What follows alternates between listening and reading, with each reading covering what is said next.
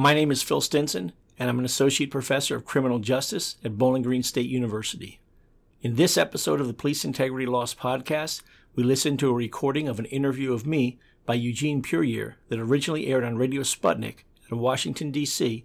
on August 31st, 2017. Today we are talking about a little bit more as it concerns police officers being charged for certain things and perhaps some of the best practices surrounding dealing with police violence and misconduct and the like. And we are joined, and very happy to be joined, by Dr. Philip Stinson, who's an associate professor of the Criminal Justice Program at Bowling Green State University in Ohio. Dr. Stinson, thank you so much for being with us again. Well, thanks for having me. Oh, of course. And so, relatively big news this week. Marco Proano, I hope I'm pronouncing that right, who's a Chicago police officer, was at least declared guilty here by a federal jury, 2 felony counts of using excessive force and violating the victim's civil rights. The Chicago Tribune said it was the first time anyone could remember, I don't know who they asked, but that's what they said, that a police officer in Chicago had been convicted in an on-duty shooting. So I guess pretty big deal as it went. Some of your thoughts on seeing this jury verdict? Well, I think there are several things that are interesting about this case and perhaps separated out from other cases. I think an important thing to consider first off, and thank God it was not a fatal shooting. He did injure 2 black teenagers. He shot 16 shots into a car. It was captured on video. There were allegations and suggestions that the officer had a reputation of acting like a cowboy, that there were no indications that the shooting was legally justified. In other words, that the officer had a reasonable apprehension of an imminent threat of deadly force or serious bodily injury being imposed against the officer or someone else. These are very, very difficult cases. As we know, the best estimate that we have is that between 900 and 1,000 times a year, on-duty police officers in the United States shoot and kill someone. And it's even more often than that people are shot by police officers. And to be quite honest with you, Eugene, really, the government has no clue. I have no clue. It's very difficult to figure out exactly how many people are shot by police officers or shot at by police officers, how often deadly force is employed by police officers across the country. We just don't know that. It's obviously more than 1,000 times. It's probably several thousand times a year, if not more, that happens. So it's very unusual, though, that an on-duty police officer is held accountable criminally in state court or federal court as a result of an on-duty shooting, because policing is violent. Police officers in this country carry guns, and it just seems to be people accept that. It's the very unusual case. It's something that's completely over the top, something that cannot be rationally explained that a reasonable officer would have done that results in an officer being criminally charged. And frankly, these cases like this one where it's prosecuted in federal court, United States District Court in Illinois, for criminal deprivation of civil rights. Those are not easy cases because you have to show some sort of racial animus behind the shooting or behind the actions that the officer took. Very, very difficult cases. It does happen that officers get charged with that. That's 18 U.S.C. 242. So we see that every year that officers are charged. Usually it's excessive force that doesn't necessarily involve the use of a firearm. But we do see officers charged. We do see officers convicted.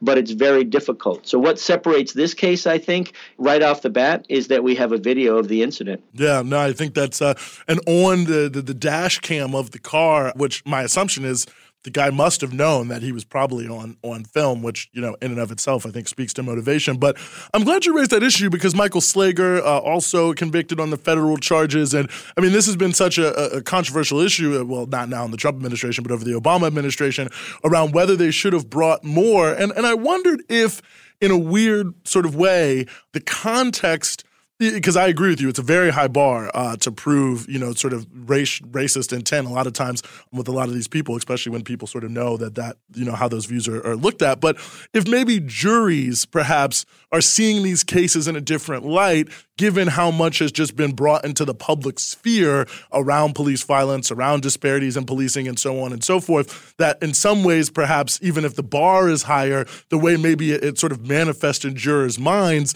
it maybe is a little more, I don't know exactly what I'm trying to say here, but perhaps you get sort of a sense of where I'm at, if maybe perhaps the bar is somewhat lower in a jury's mind, even though it's higher legally, just because of what we all now sort of have seen about policing. I think it comes down to each case is different, and the prosecutors have to prove their case, and the burden is on the prosecution to prove their case beyond a reasonable doubt. So it's difficult for me to generalize. I think with Michael Slager, the police officer in North Charleston, South Carolina, who shot a man in the back who was running away from him, I think there, quite honestly, when we look at the federal case, and he was convicted by guilty plea of the same criminal offense that we see Officer Priano in Chicago convicted of by a jury trial this week. Quite honestly, I think that with Slager, it came down to rolling the dice. He had hanging over his head a retrial. He had a mistrial in the state court system on murder and manslaughter charges. And I think that it simply came down to rolling the dice. He had a good chance of going to prison for a long time, and he and his attorneys elected to do that in the federal prison system. And if I were him, I think that's probably a better option than serving a very lengthy prison sentence, potentially in the South Carolina state system. I'm just going to hazard a guess that may be something that came into play there. And interestingly there, we saw as part of that plea bargain, it was a global release, a global bargain where the state agreed not to retry him on the murder charges.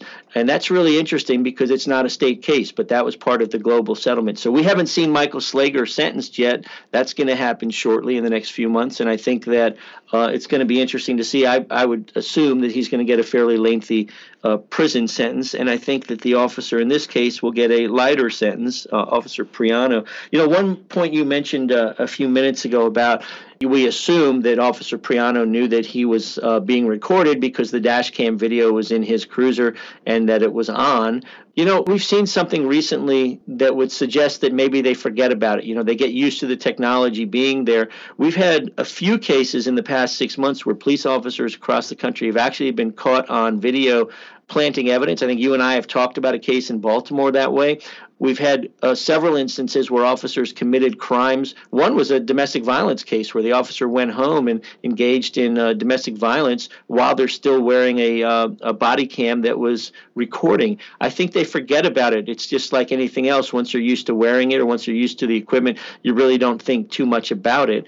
So I think that may come into play. We now know that some of these body cams actually record on a loop, and they actually save the recording going back 30 seconds or a minute before the officer turns it on. And that's what happened in Baltimore. They sort of got caught up with that recording in a loop that actually got saved when they were planting evidence. Didn't think about the fact that if they started to record, it would record back 30 seconds or a minute. But it's interesting. And again, you know, you and I have talked about this before, and I think the technology is still unfolding in terms of how it's going to be deployed, what sort of technology is going to be available a decade from now, how we're going to deal with all this. I think it's important that interactions with police officers in this country be recorded whenever possible by whatever means possible. So sometimes the dash cam videos don't tell us the whole story, because if the camera is pointed across the hood of the police cruiser and that's looking in one direction, but the activity actually is off camera, sometimes we just get the audio. And it's very helpful. Other times, there's also video from smartphone from citizens,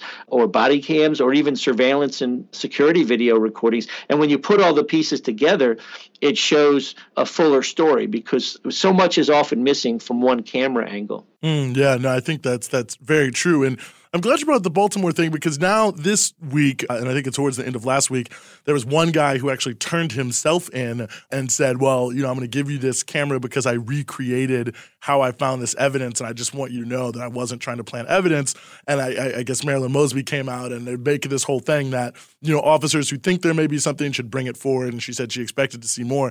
But I have to say, I've been very confused. I mean, in things that you've come across, it just sounds strange to me that you would recreate how you found the evidence. I mean, is there some sort of context here where that is like a legitimate thing, that these people are somehow recreating something that couldn't get caught and they're just kind of capture it, you know, for the right way? Or is that sort of a loophole kind of thing? Well, after the fact, I think it's standard practice that crime scenes are sometimes recreated in preparation for trial. So I'm not sure of the circumstances of the incident that you're talking about. I can tell you a case I was involved in. It's close to where you are right today, that resulted from the Mount Pleasant riots in D.C. back in, 1991.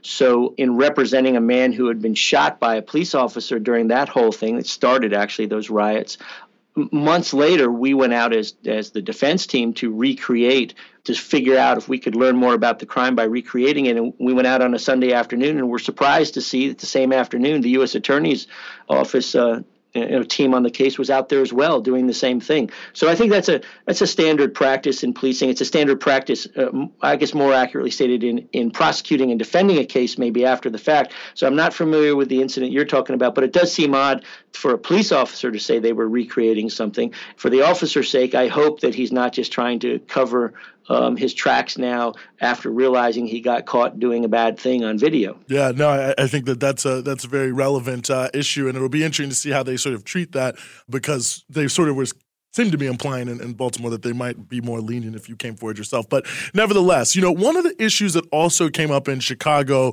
this week is they're making a big push now towards having more tasers for all the police officers. And I guess Rahm Emanuel is saying this is part of their sort of post-Laquan McDonald push to reduce fatal police shootings. Obviously, tasers do kill people. The Tribune had a very interesting article, and the thing that they were noting and the thing that they were essentially sort of saying was most worrisome to them was that the records of the use of tasers historically was that the people using them the most also seem to have the most complaints of all other types use of force-wise, who had, oftentimes multiple instances of discharging their weapon. And I always sort of wonder that, is it sort of, when we see these police shootings, when we see these, incidents of police brutality, I mean, how likely is it just like a random person on the force, as opposed to it's sort of a coterie of people who continually are getting, charged with certain things? Well, I think some officers have a reputation of being far more aggressive than other officers in the way they conduct themselves on the street. I was a police officer for several years, a long time ago now,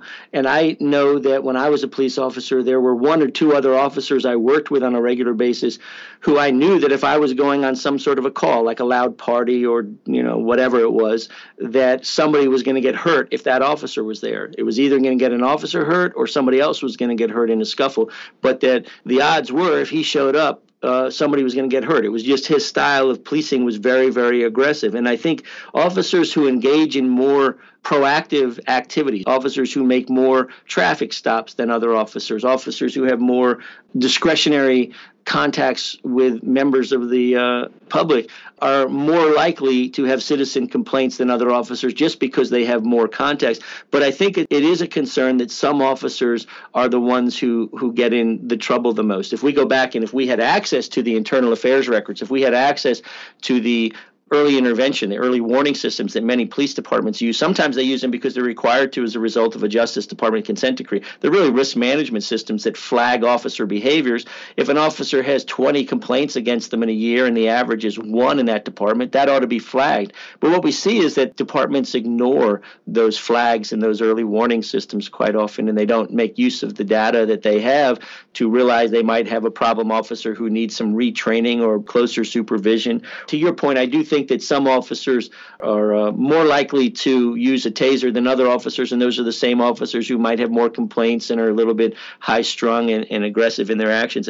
I can tell you with tasers, that's not the answer, just deploying more tasers in and of itself. I did a study that was published several years ago on the criminal misuse of tasers, so conductive energy devices, stun guns, by police officers. And what we found there, it was a qualitative study in many respects, but what we found was that the officers who were arrested, who were criminally charged themselves for misusing a taser during their job, they tased people that were no threat to the officer at all. They tased people who were already handcuffed. They tased homeless people. They tase mentally ill people who were not a threat to the officer. They tase each other. They tase teenagers. And I think a lot of this with the tasers goes back to problems with the training. You can go on YouTube and find videos from all over the place of law enforcement officers being trained with tasers. And unfortunately, a lot of times this training involves them shocking each other with the taser gun.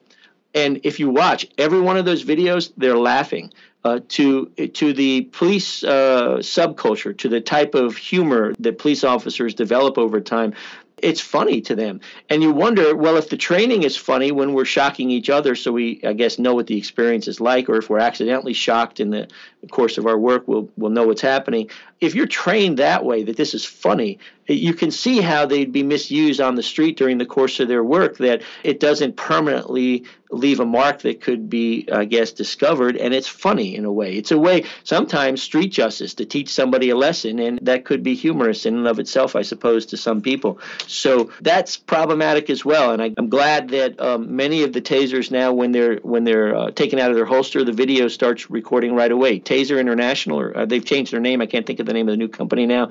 They sell video recording equipment, body cams that work in conjunction with their tasers. That's very interesting, and it seems to make a lot of sense. And, I wonder what's the state of like whistleblower protections for police officers who come forward? Because I've been thinking about this a lot in the context of Sean King's series in the New York Daily News, in the first one where he was talking about the officers there who have brought the lawsuit around the quota system and, pretty much put themselves pretty far out there in terms of really heavily criticizing NYPD practice and, sort of calling a spade, as it were, in terms of racial profiling. But, I also saw a number of cops who spoke out for Colin Kaepernick in new NYPD, and they were talking about how they'd been getting threats and how there was a lot of fear involved and this, that, and the third. And I also sort of wondered, given what we know about the blue wall of silence, if that's an area that needs more sort of focus and attention in terms of giving people the feeling that, well, if you see something wrong and come forward, like, I don't know, I guess you can never say you definitely won't be retaliated against, but at the very least that you feel some level of confidence that you can come forward with this without it, having super negative repercussions. I think the whistleblower laws vary from state to state, but I think that in many respects, the police subculture has not changed in this regard since the times of Frank Serpico and the NYPD some 40 years ago. I think that officers, sometimes when they come forward and blow the whistle, they're shunned, they're driven out of the department, they may not be treated well by other officers. Other times, it's not that way at all. I think we have seen a shift, and I'll give you one example. 30 years ago, it was almost unheard of that a police officer would be arrested by another officer for drunk driving. And we now see a few hundred times a year that I'm aware of across the country, officers arrest other officers for driving drunk. The culture's changed somewhat with younger officers, I think, and I think that there's strength in numbers, so that if there are a number of officers, like with the Colin Kaepernick support, I think that that's a good thing if it's not one person who's getting out there on their own to blow the whistle, because they are going to get threats potentially and shunned and not working there for long. Mm-hmm. Yeah, no, I think it's and Frank Serpico was actually at that press conference, believe it or not. But, one of the things, too, we have a minute left here, but I'll just say this quickly as well. With the tasers, it seemed to be a major issue. They also seem to be deployed heavily around mentally ill folks, and I can see why the police officers may do that, but that seems like that's probably not a solution to that issue either. Well, one of the things, I thought we had this fixed 30 years ago, frankly, with mobile crisis teams and counselors working on the street with police officers dealing with mentally ill. It's been a problem for a long time now with deinstitutionalization of the mental health system in this country, and more recently with funding crises with local community-based mental health centers. The police officers quite often are the front lines when dealing with people who are mentally ill, and they don't have the training skills and experience quite often in how to resolve situations without using a taser, thinking they've got to get somebody handcuffed, I suppose. So we do see that it's used, stun guns are used by police officers far too often against people who are mentally ill. Mm-hmm, absolutely. Well, thank you so much for joining us. That was Dr. Philip Stinson from Bowling Green State University. That concludes this episode of the Police Integrity Lost podcast. It was recorded on August 30th, 2017, and originally aired on the Radio Sputnik show By Any Means Necessary on August 31st, 2017. Support for the Police Integrity Lost podcast was provided by the Wallace Action Fund of Tides Foundation on the recommendation of Mr. Randall Wallace. My name is Phil Stinson, and I'm an Associate Professor of Criminal Justice at Bowling Green State University in Bowling Green, Ohio. For more information on my research, please go to www.bgsu.edu/police integrity lost.